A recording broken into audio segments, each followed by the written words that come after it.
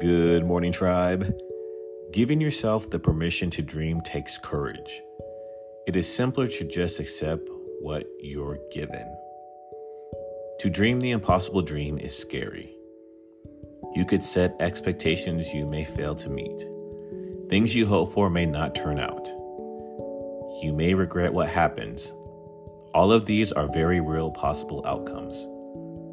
Alternatively, you may just receive everything you had the courage to dream up. Something I need to hear today, and I hope you have a great rest of the day, tribe.